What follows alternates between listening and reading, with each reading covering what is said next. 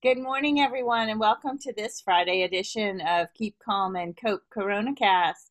Today, the call is led by Lindsay Griffiths, and Marcy Shunk is on the call. We will not be hearing from our friend Katie Barnard today, but I'm here, and we're going to dish a bit about 9 to 5 practices, best practices for operating during or after or wherever we are in this crazy COVID-19 crisis. Are we after? I don't think so. I think we're still during. Lindsay, what say you? I think you're after if you're outside the US and you're during if you're in the US. That's what I think. Thank you. Thank you, DJT. So I guess it depends on where you're tuning in from. Yeah, so I guess it's going to really be business operations during coronavirus. So let's talk about this topic. I think some people think we're at the end of the first wave, but really, I think we're still in the first wave, right?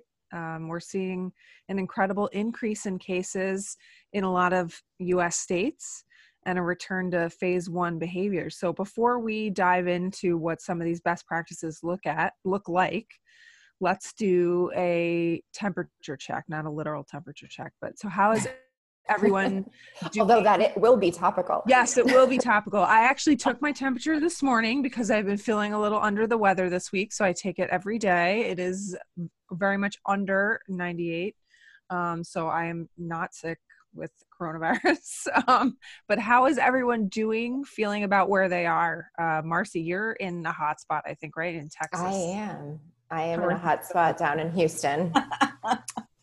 And it is, it's interesting because there are people of different minds, even people close to me who are of the mind that, you know what, we're all going to get it. And all of the precautions that we're taking are just, prolonging everything. Yeah. And have this very, I don't want to say defeatist attitude, because I guess from their perspective, it's probably more a practical attitude of, there's only so much we can do and we've turned our lives upside down and everybody's anxious and, let's just get it over with type of mentality.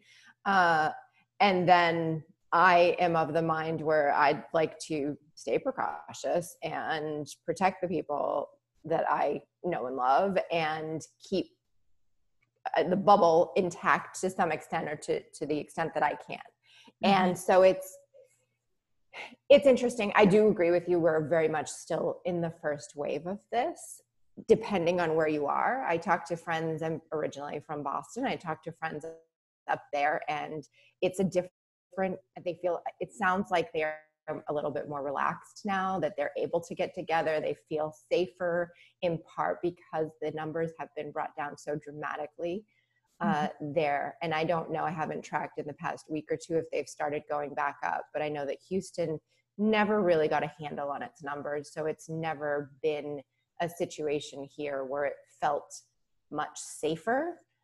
It just felt like we got to patiently reopen the economy and people started engaging in all sorts of social activities and parties and things that have put us, I think, very much in the place that we are now, which is one of the worst in the U.S. for sure, and starting to actually push against the hospital capacity, which is not something that we had seen previously. Right. Do you think that maybe, and I know this is an idea that's been floated by a bunch of people, that, in places like New Jersey, New York, where we needed the shutdown early on, that was the right thing, but maybe where some of the states in the earlier part of the quarantine had shut down, do you think that maybe they should have waited until they saw some of their numbers rise and they should have shut down on a later basis, like now? That's an interesting question. Possibly. That's in theory could have been possible, but we also didn't shut down for very long. So True. Houston was shut down for maybe a month.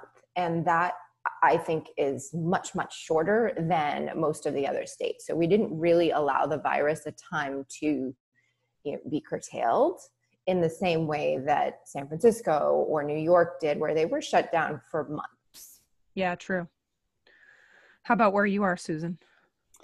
Yeah, so I don't know. I think that we did what we were told to do in California because we're all of the same mindset, but still the numbers have gone up. We're just so jam packed. I'm not sure what to attribute it to. I do know that we follow the orders here. Everyone wears a mask.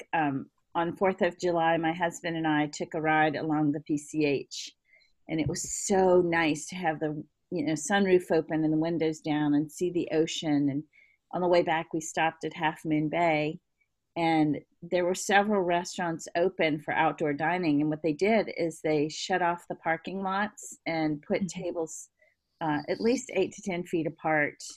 And people were in line for to-go orders, all wearing masks.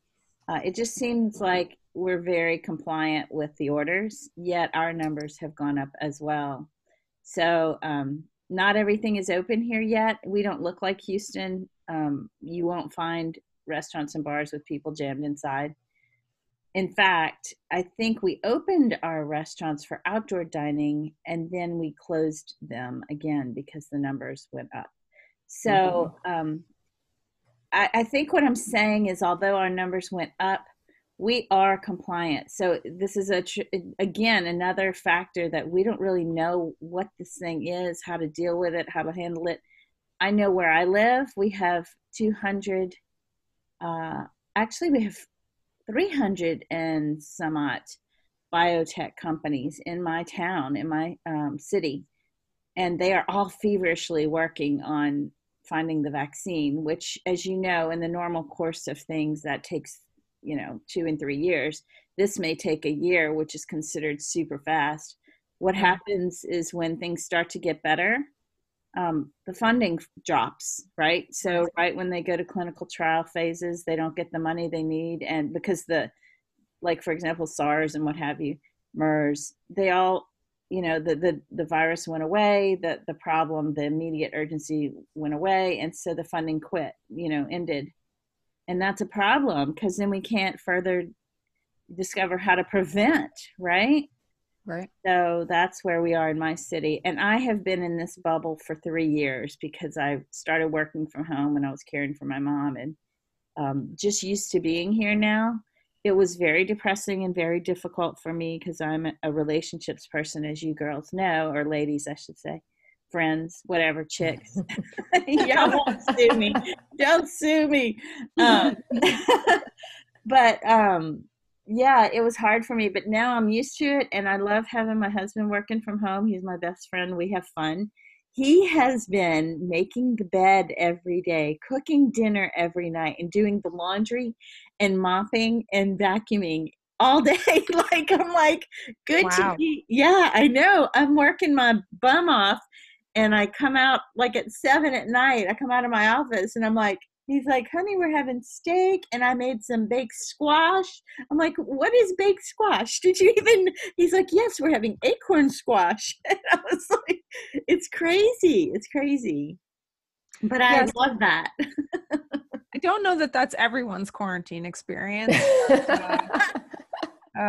So yes, and I think, I know in New Jersey we like to give what here is fondly referred to as the Jersey salute. Some people know that as the middle finger. So that will tell you what our attitude is like in general, which means that people are gathering whether the governor likes it or not.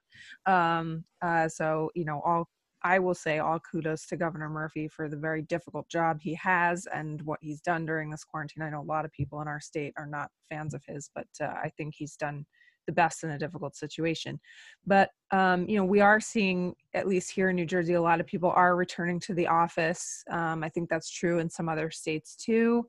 And I was just talking actually to 2 of my lawyers right before we started this podcast, one in Canada and one in France, who are obviously starting to return to work. I think, a lot of that is still pretty optional. So I think there are really 2 ways that you can look at the return to work. One is from the business perspective, and then one is from your own individual perspective. So what do we think business leaders should be doing to help create that sense of safety and ensuring that things go smoothly in returning to the office?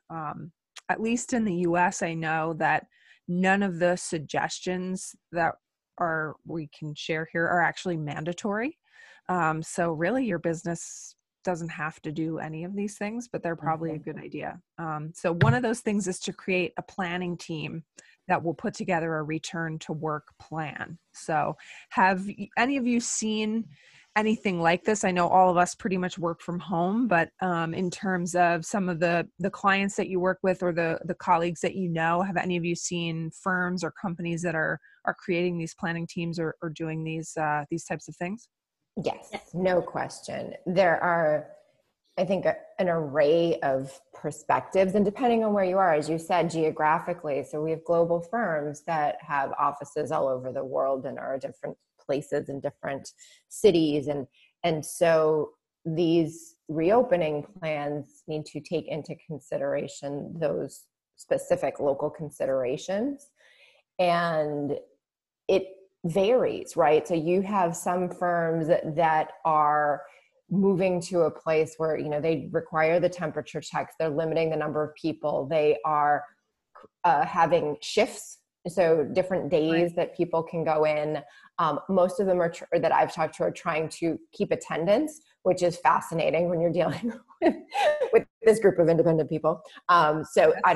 I'm hearing some stories that that's not working out quite the way that they were hoping, but the overall sentiment is yes. And it runs the gamut from, I've spoken to managing partners that say, we see absolutely no reason to open our offices. And so we're not going to until we feel compelled to do so. And that's more people in the Northeast. Yes. All the way to firms who, and I'm sure we'll get to this topic, have done sentiment studies that say that the majority of their people, in fact, the vast majority of their people, don't ever want to go back to work full time. And so now they're trying to figure out, well, what does that mean for us as a firm, for our work arrangements with people, and for our real estate obligations? Right. And actually, let's talk about that a little bit. One of my firms said that they did a survey of their employees, and in terms of, what are your concerns in returning to work? And I think what they found surprised them a lot. In that case, a lot of their employees and lawyers wanted to come back, and they were a bit surprised to hear that, because they assumed that most of them would say that they weren't yet comfortable. And some of the things that they thought would be impediments to returning to work were in fact not the things that were keeping them from coming back. So, and more people had actually been into the office than they expected. So, I think in some cases, some people are social animals and really need an office environment and want to come into the office. And then, Marcy, to your point, a lot of people are sort of like, wow, I have actually been more effective at home and I don't feel the need to ever come back. So, will we see a difference in law firms or other businesses that find that they can go fully virtual through this period? And as you say, what does that mean for their real estate commitments and that type of thing? Susan, what have you seen? So I can't speak specifically to law firms, but generally I've heard a lot about people getting rid of that overhead and not having that brick and mortar building and not clogging up the highways with traffic, trying to fight the 2-hour commute into work, and not getting on BART and sharing everybody's nasty, funky air. So yeah, a lot of businesses deciding, but look, y'all, I mean, I work in an area where our economy is so strong. Silicon Valley, they're designed to work from home. These companies, these people who work in Silicon Valley. So when you hear that businesses are not reopening because everyone has found they can easily work from home with all the platforms available to do so securely, it's not surprising to me. So I think it's not the same as your law firm examples, because it's just our way here. I mean, innovation, creation, progressive thinking, outside of the box thinking, you really don't need to all be gathered under one roof. I think a lot of lawyers too want to get out of the house and away from the screaming kids and barking dogs, to concentrate on their work. But as far as business in general, again, not speaking to specific lawyers or law firms, we have found it easy to work from home, efficient, money saving. Oh my God, you wouldn't believe it's so wonderful the days that I do have to drive in for some reason. There's no traffic. It takes me about 15 minutes, what normally takes me an hour. Right. Mhm. Do you think that there has been, and I think I have found this, that there's been an increase in respect for people working from home, whereas before there had been this sort of joke that, everyone working from home is really just sitting on their couch watching TV and Yeah. not really taking it seriously? I don't know if they have come to that conclusion that they should respect those of us who work from home, but I'll tell you this. The fact of the matter is we work harder, longer, and it's dangerous because we work so much more when you work from home. You don't have those normal social tips or cues that it's time to go, or everybody's leaving, let's go have a drink after work, or it's time for lunch. You can power through the day and look up and see that it's dark outside and go, oh my God, I've been at my desk for 8 hours. So people who do work from home have a tendency to work more than they would if they were in the office. So nah to those of you. Okay, so any plan should be individual and flexible. I think we can agree that that makes sense. I think, the other thing is that people have to take into account what their offices look like. What are their shared spaces? What is the elevator situation? That's actually the thing people talk about the most when I ask them this question is, and I know for one of our firms, they said their elevators have been reduced to either one person at a time or two people at a time, four people at a time. And in some cases, that would mean if you allowed just their law firm to use the elevator, it would take 2 to 4 hours to get everyone into the office. And so when you Wow. when you think about returning to the office, that's not practical. And those billable hours are high.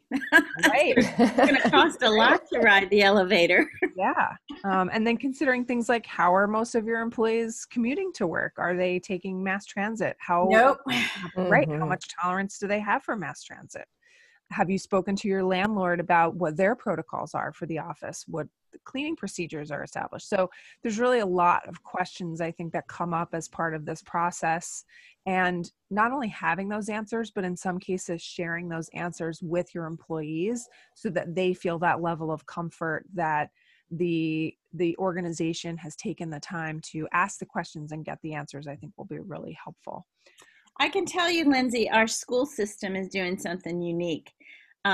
They have, obviously, we do a lot of Khan Academy. He's here in Silicon Valley. Yep. And the kids are used to doing online work.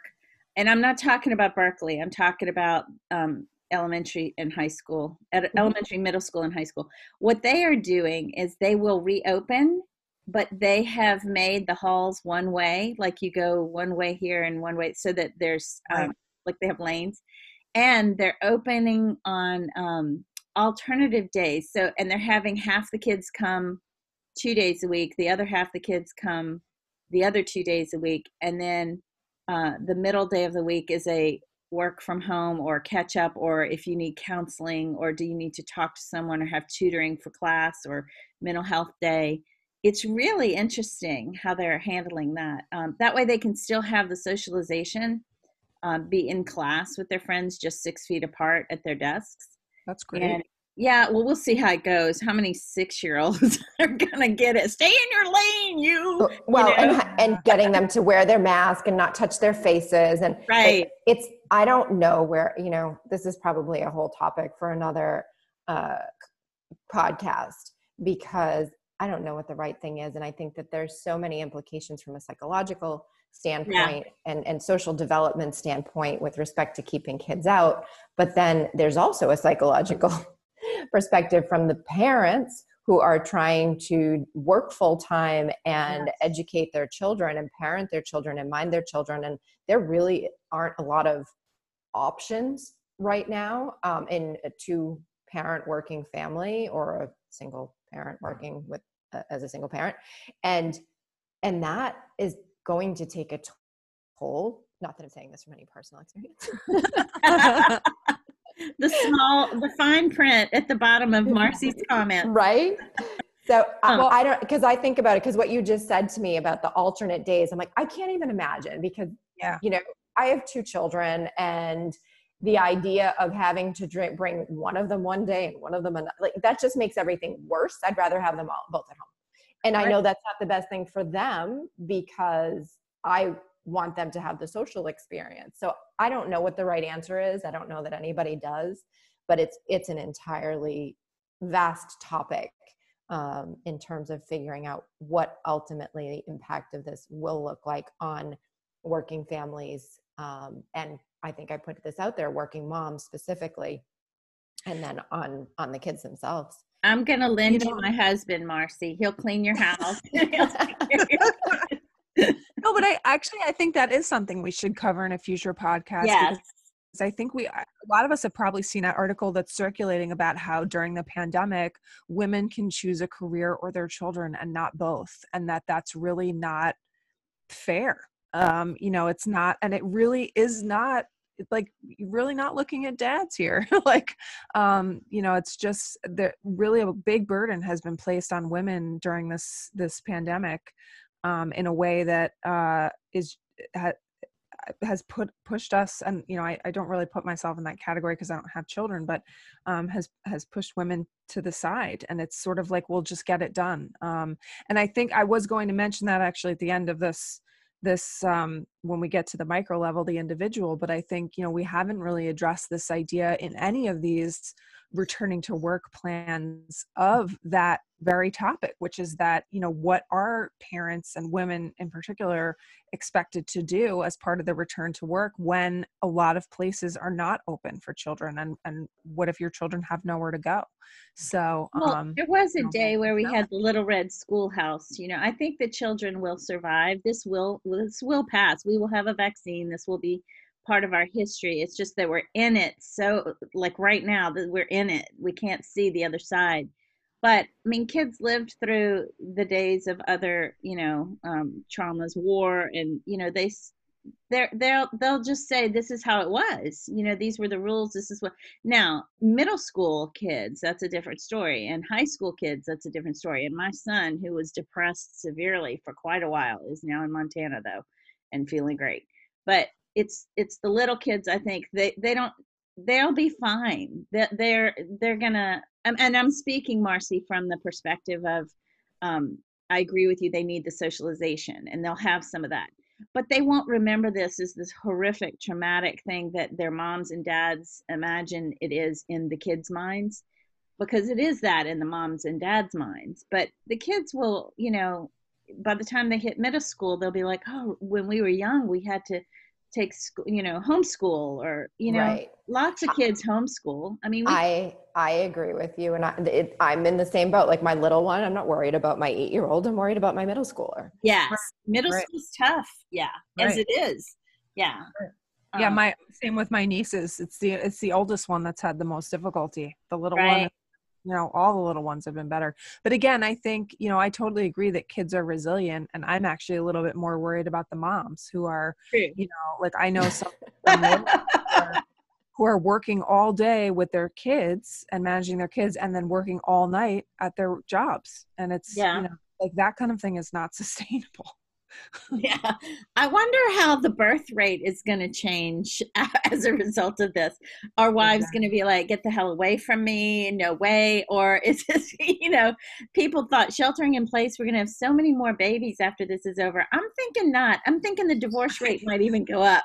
Well, and somebody pointed out that anybody who has babies during quarantine are going to be first babies, because anyone with a child already will not have a second baby. It's because we're, having all that Asiago cheese and wine at night. That's right. And it's so delicious. But I think, back to the idea of returning to work, one of the things that I find really interesting too is, we've had this tolerance for this sort of short period of time, understanding that it is kind of supposed to be a short period of time for there to be interruptions, whether it be family or your pets or your spouse, because we're sort of like, okay, we're in this together and let's all pull together. Do you think companies will continue to be flexible about family obligations and this idea that there has been this huge blurring of lines between your personal and your private life as we do return to the office. I think there has to California, be. yes. Yes, I think there has to be. And I think even having certain companies like Twitter come out and say, like, you never have to come back to the office. Right. That's going to be, I think, a more pervasive mindset. And as far as being flexible with people, I mean, there's an upside to that. There have been, and this is less so, I know, Susan, in Silicon Valley, but well, you know what? I take that back. In a lot of companies, there's always been this division between your work life and your private life. And at work, you had to maintain a certain persona, and it may be different. I was thinking of law firms being, buttoned up and kind of, just focused on your work, and everybody here is focused on the billable hour. And do you have children? No, we're not going to talk about that. Whereas, and it's Silicon Valley. I mean, yeah, maybe we're more personable in terms of talking about our personal lives, but there is still a mentality, especially at a startup, that is your life. Yes. And so I happen to see one of the upsides in this whole pandemic is we have allowed people permission to be their full selves, their whole selves. And I love that. And I am hopeful that's, one of the positive things that we get out of this. And I do see more people in positions of professional development nature talking about mental health and awareness and wellness and being mindful of all of this, from, whether it's the pandemic and the stress that causes, or the divisiveness in the country right now, or if, you're going through Black Lives Matter and you're a person of color. I mean, all of those bring on a level of stress. And so there has been, I think, a lot of awareness and mindfulness about that, which has been an upside. I want to say one quick thing about that, Marcy. That's a great point. I have been, chastised and, for Susan, I lost Susan. Lost you for a second. Oh, can you hear me? Okay. Hopefully we will get you back, and we'll find out what you're thinking about. Can you hear me now?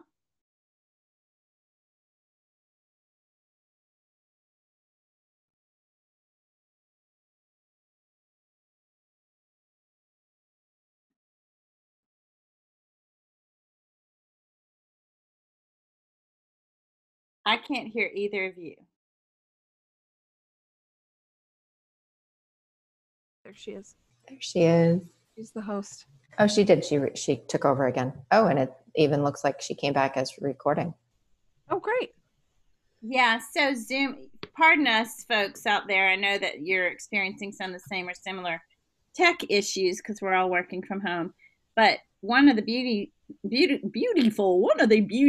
things about Zoom is when it kicks you off, which is mighty unkind, it does bring you back in right where you left off. So at the close of the show, when we share the recording, there will not be this great divide. At least that's what I understand to be true. We'll see. So pardon me for that technical glitch. Unavoidable, but we're back. I totally thought I was going to be the one with the technical glitches here. I know, I did too. Liz. I have a tropical storm going through right now. It's your tropical storm that did this. It is. I'm sending it to California. All there my electrical glitches. Yeah. So, Susan, you had a thought before we lost you. Yeah, and you're so sweet to think that I still remember what the heck I was thinking. Thank you, baby. Okay, well, when we lost you, we started talking about contact tracing, and I was saying that one of my friends is doing that and calling people every day to tell them that they have been exposed to COVID-19. So if that's something that your organization is doing, you may want to just consider rotating that person out, because I know that it's hard on her mental health. And it's, of course, hard on the people who have to hear it. But that's something that I think all organizations have to consider as they return to work, whether or not they're going to be doing contact tracing and how far down that goes. I think that's one of those things, too, that you may want to get some guidance on, and like, don't just decide to do it and how you're going to do it. But I think somebody may need some input on that. And some training and Yes. recognize, and it's not just the people who are finding out that they've been exposed, it's also all of the people around them. It's an extremely stressful situation if you know that your parent or child or someone in your life has been exposed to coronavirus, because then you are in for at least a week of just high anxiety. I just went through it with my boyfriend's mother. So Oh gosh. it's extremely stressful, and the level of anxiety that he was feeling about his mom was super high. Yeah. So there, that is going to continue regardless of where people are. It's true. There's an extreme amount of turmoil. And I think, everybody needs a lot of support around, as you say, around the people around that person and the people who are delivering the news. So, as you said, training is extremely important. I think that training also has to extend to, we can't forget the importance of social media at this time. For companies that are doing this, social media has become such a big part of our lives, and we're used to sort of throwing up all over it. And so Not me. I'm just teasing. I have friends who, work for different organizations, and they've been very, very discreet, and I'm very impressed by that.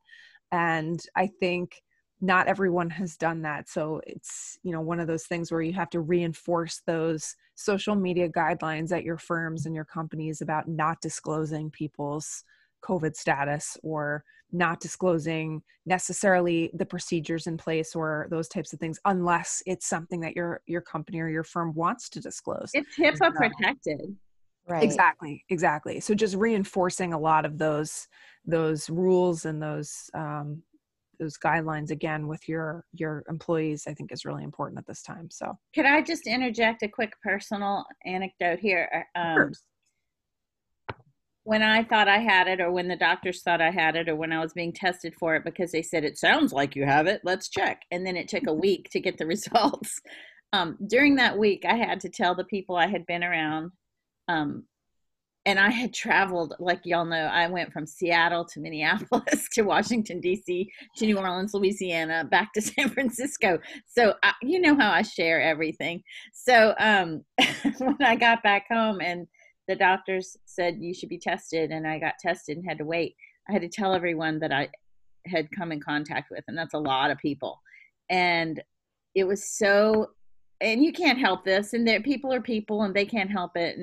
But it was so heartbreaking. Some people wrote back and said, we love you, we're thinking about you, let us know, keep us posted. Other people wrote back and said, holy, you know what, how could, and they worried about themselves openly, on my, and I know you can't help it, that's your concern, but they were like, holy shit, how, do I have it, did you give it to me, and oh my god, and I'm like, well, I'm so sorry. It's not the best gift I've ever given, and I don't know if you have it, but watch for it, and we'll get through this together. So Yes. it was really interesting. And y'all know that I take a look at things from a non-emotional way first. Like, I'm like, well, that's interesting how she reacted. It's just curious.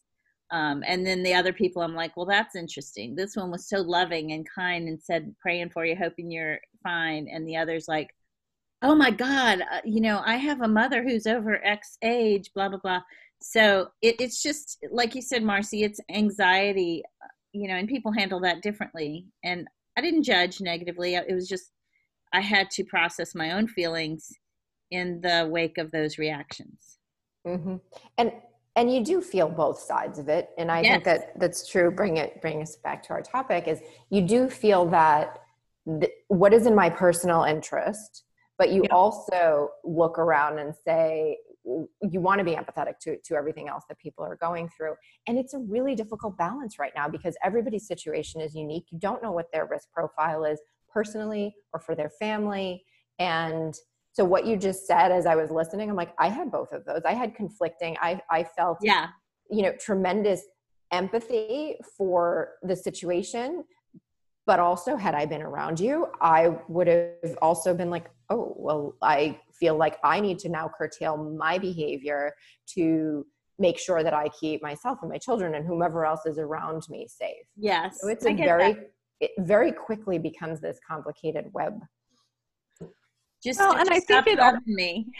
it also depends on the timing though, right? Because at the time that had happened, Yeah. it was still very early on. So I think had you done that now, people would have also reacted a little bit differently They'd have because been like, you dumbass, why were you traveling during COVID-19? right. And why were you, hanging out with people? But I think also at this point, like you have to take some of the personal responsibility yourself. Like Yeah. I thought maybe there was a woman who I saw last week who was not a friend of mine and was at an outdoor thing I was at. And she finally was like, I have to leave because I'm not feeling well. And I was like, why are you here?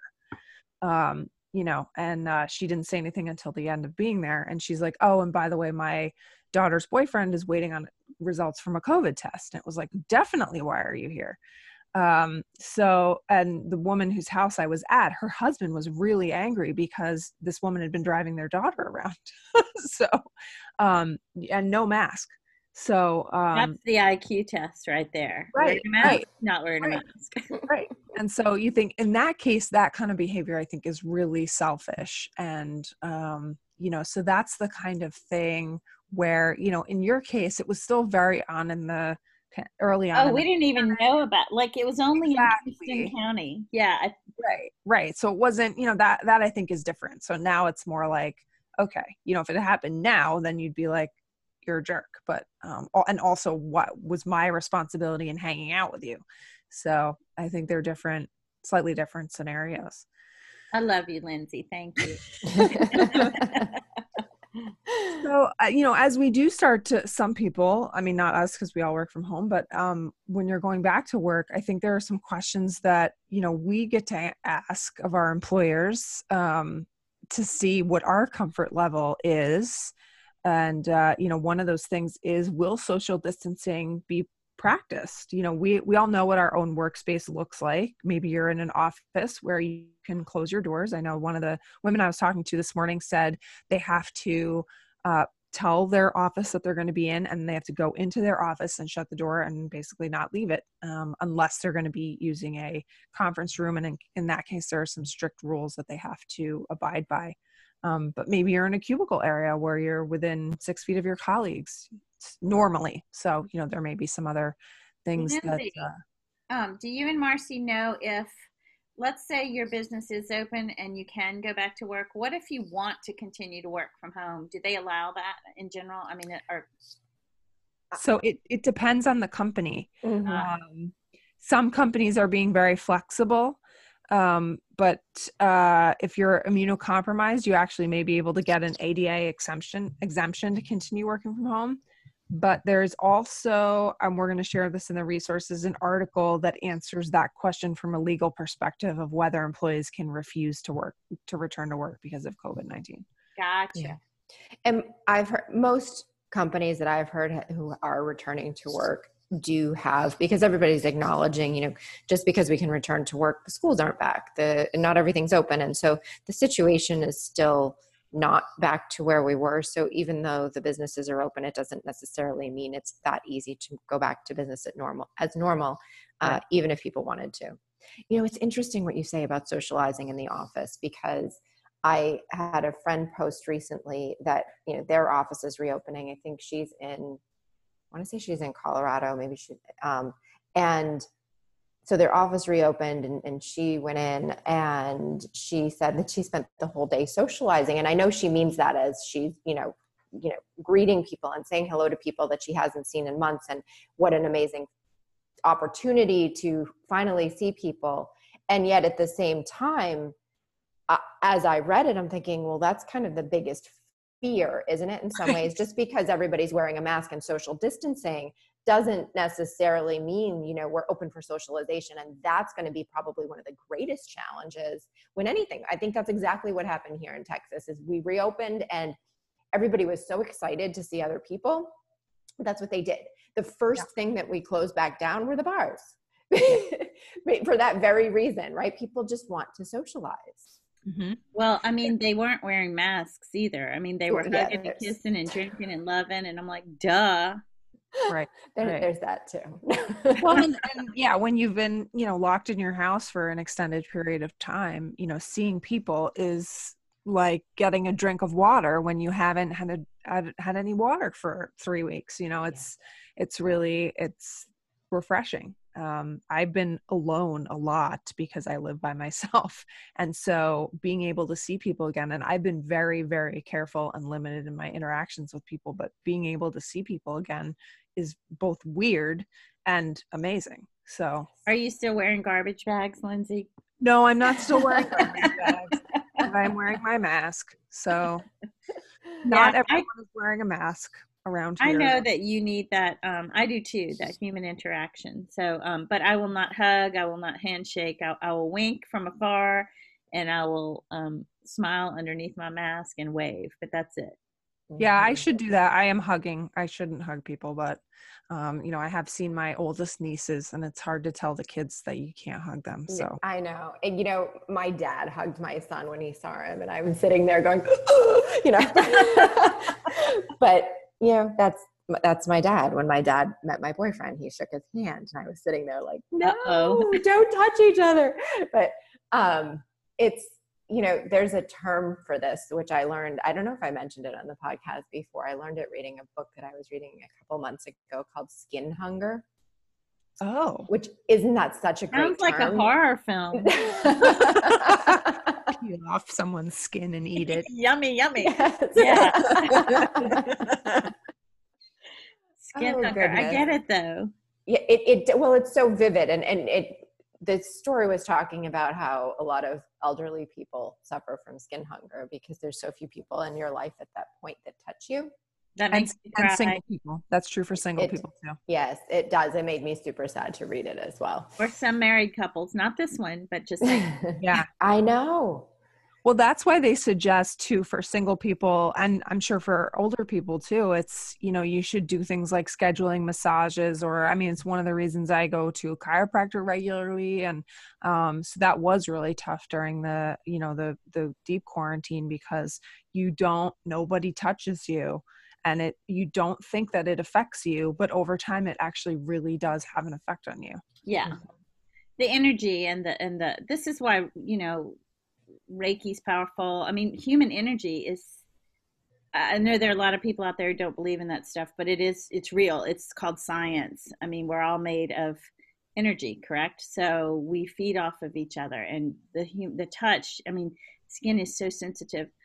But I just want to interject a funny little thing. When James was young, he had this addiction to Subway, which worked well for mom who didn't cook. So I was like, there's a Subway every 15 minutes, right? All across this country. So when he was little, I had said, Subway, eat fresh. And he thought that I said, Subway, eat flesh. So forever he would say, Subway, eat flesh. And that just reminds me of your book title. Oh my God. I love it. Yeah. That is, it's such a, yeah. Well, this is something I'm not going to sing it, but I grew up with my grandmother singing me a song that my grandfather had brought back from the war in the South Pacific. And so it is a song called The Cannibal King. And she sang it to me when I was little. It's how I fell asleep at night. It's how my children fell asleep at night. I know. Wow. So yes, it's fascinating. You're should send your therapy bills to grandma. No, but I don't know. As a kid, it doesn't register. It's actually a sweet little story. Well, it's like Ring Around the Rosie, which is about the plague. Yeah. Oh gosh. So, and that prayer about now I lay me down to sleep. It's like that's right. If I die before I wake. Like, yeah. Right. It's so awful. That gave me nightmares. Cannibal King was no problem. Well, and now they've changed it, because my nieces all say that prayer, and now they've changed it. There's like some other phrase that they use, which I don't really know. But yes, they've even changed the bumblebee song. They no longer squish the bumblebee. Oh, well, thank God. It would be terrible. You should thank California. We need our bees. You don't want to be squishing bees. Jeez. That's right. We need our bees. I love y'all. This is so much fun. Lindsay, I know you have an appointment you have to scoot to right now. Why don't y'all send me the new versions of that Sleepy Time prayer? And if you can remember your cannibal song, just send me that personally. I'm interested. I think that's funny. All right, ladies. I love y'all so much, and stay safe. And Lindsay, thank you for hosting the show today. You're always such a great host. And we will see y'all next week. Any closing comments? Stay safe out there. All righty. Bye-bye, everybody. Bye.